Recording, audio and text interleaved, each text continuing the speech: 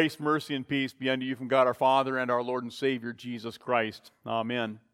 Our text is from Acts, where we learn from Paul how to share our faith. And people always say, how do you share your faith in Jesus Christ? How do you tell about the resurrection? Well, you just say it. It's just that simple. And so that's what Paul does in our text today.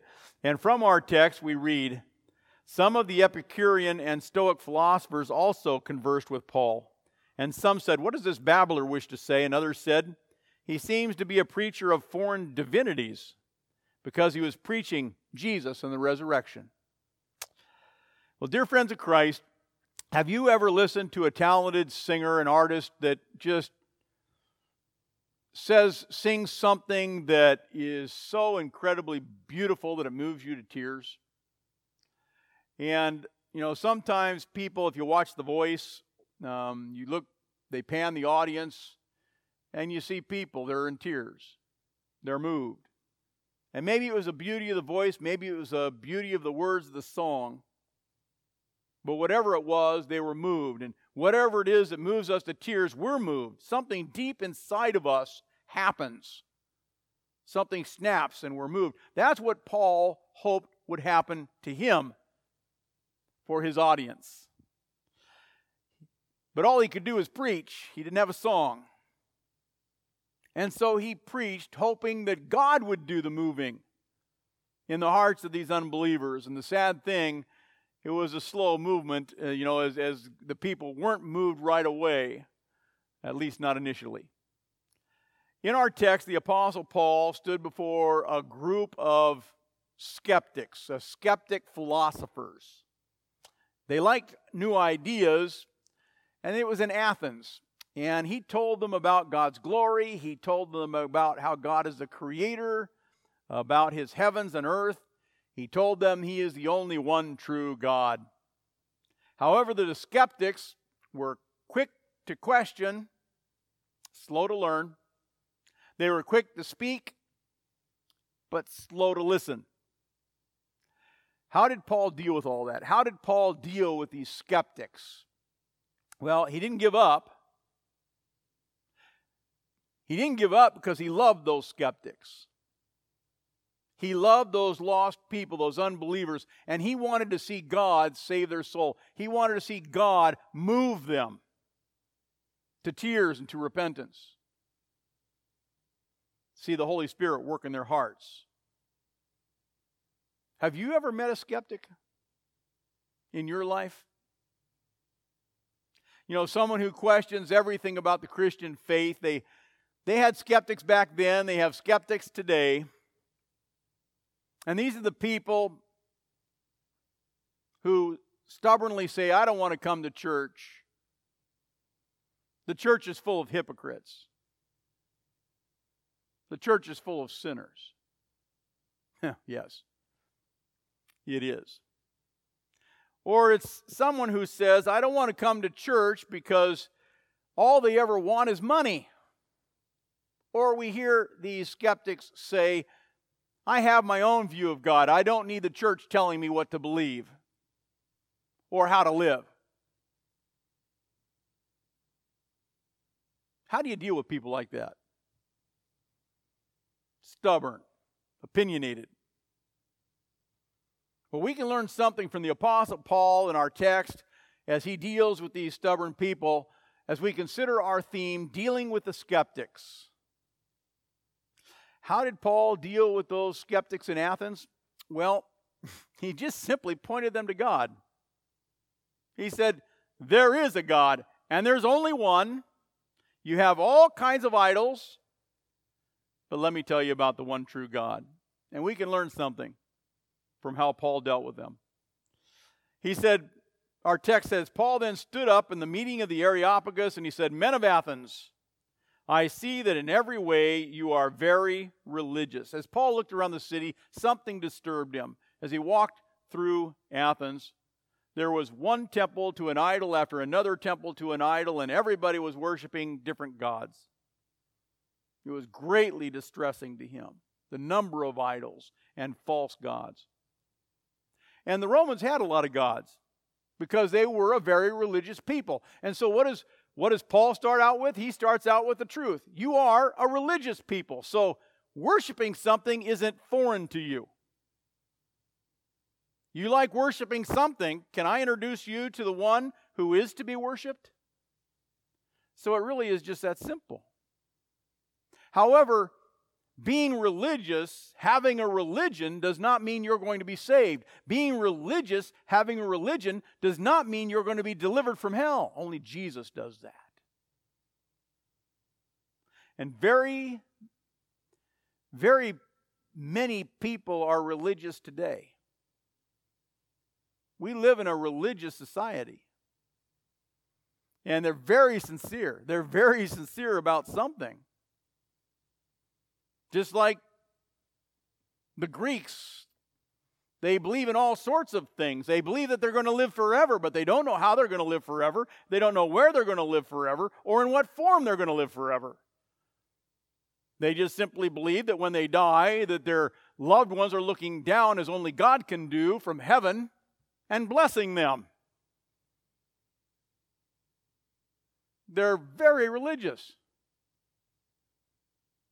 But they are not worshiping idols. No, the people of today worship ideas. They turn their ideas in their own minds. They make ideas about who God is. And they formulate a God for their own mind, for their own soul. They develop a faith molded by their human intellect and by their human wisdom and their human pride. In Habits of the Heart, Robert Bila describes an interview with a very religious woman named Sheila. And Sheila said, I believe in God, but I can't remember the last time I went to church. I don't need church because my faith has carried me a long way.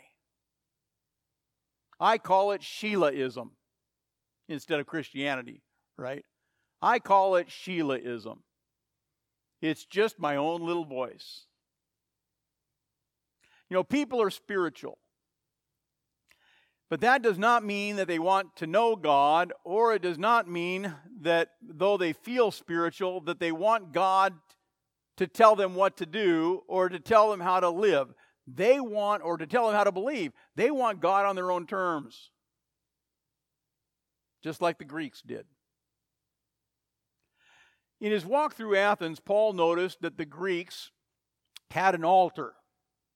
Kind of like we have an altar in front of our church. It was an altar to what was inscribed the unknown God. An unknown God. Just to cover all the bases. Because you had all the temples and all the gods that they had idols for and temples for, but just in case they missed a god, there it is. That covers all the others. And Jesus fell into that category, didn't he? God fell into that category. It was a way of covering every base. And what if they missed a god? Well, that altar covered the unknown. But the altar was a visible confession that these Stoic philosophers didn't know it all. They truly didn't know which deities were real and which deities were false. They had no idea and no proof. And so they ascribed an altar to this unknown God. And Paul saw this as an opportunity to reach these unbelievers, these very spiritual people. And so he says, what you worship as something unknown, I'm going to proclaim to you. So Paul acknowledged these people were very religious, and he appealed to their spiritual nature to believe in the true God, because deep down, these Greeks were searching for truth. They were willing, they were open to new things in this day, in that day. Today, I don't think we're so stoic like the Greeks were back then. Today, people are more stubborn. So Paul told them, I want you to know about the way. I want you to know about the truth, and I want you to know about the life. I want you to know about Jesus. The God who made the world and everything in it, he said, is the Lord of heaven and earth. And he does not live in temples that you've made by hands. My God is different. The true God is different.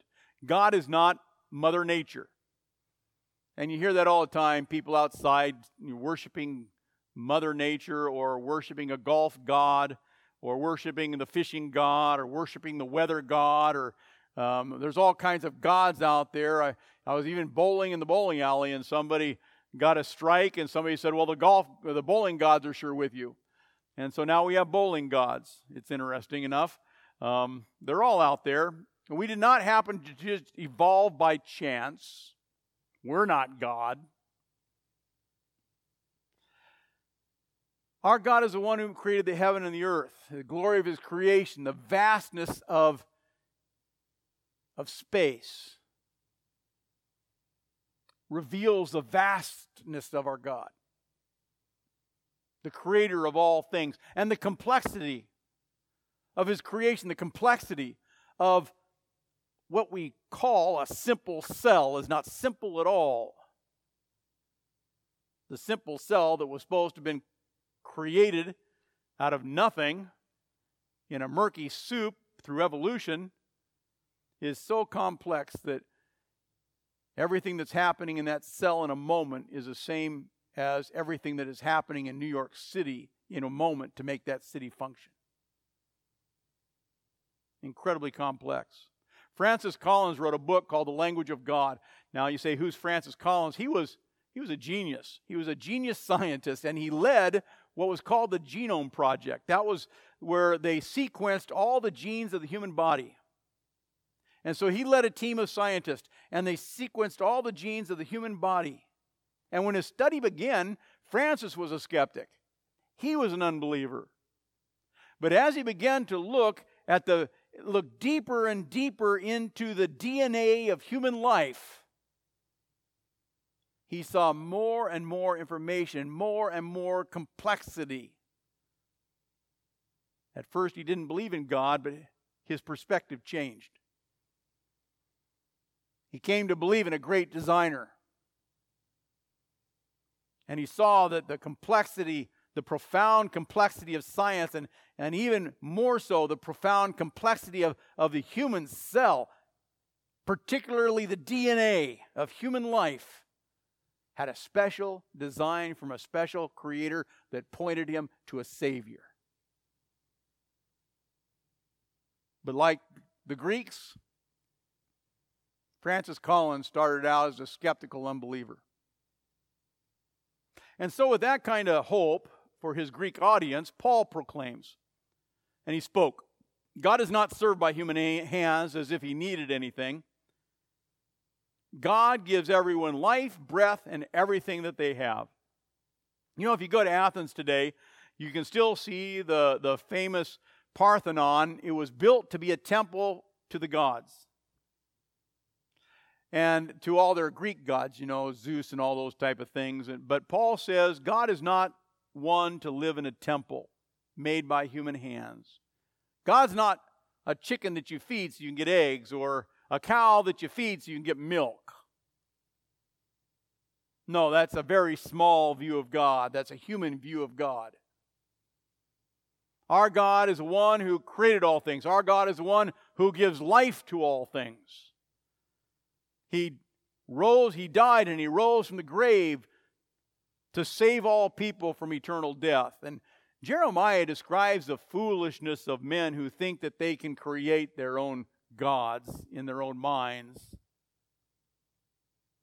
He says, for the custom of the peoples are worthless.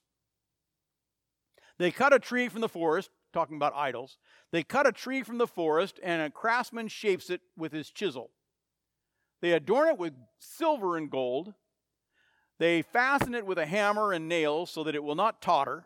And like a scarecrow in a melon patch, their idols cannot speak.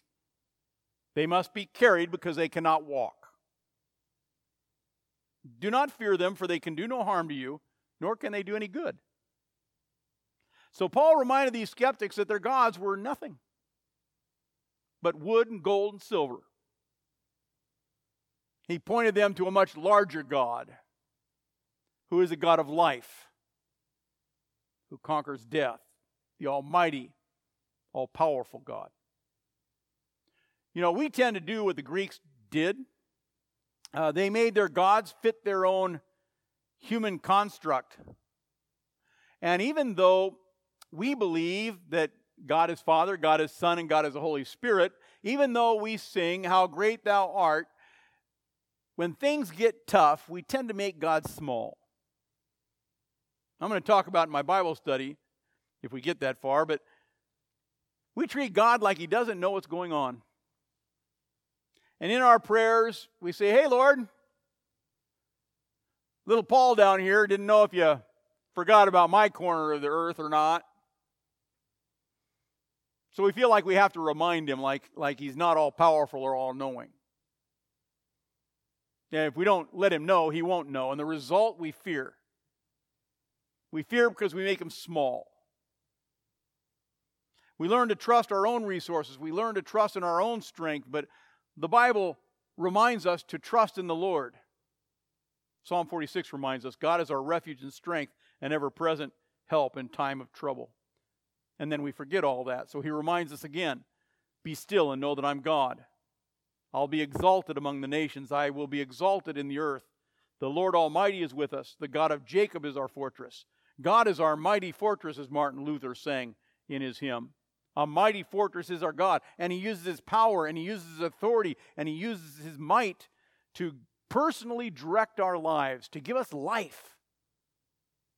And that's why Paul spoke to these skeptical Stoic philosophers. From one man, God made every nation of men, that they should inhabit the whole earth. So how does Paul talk to these unbelievers? Just very simply, right?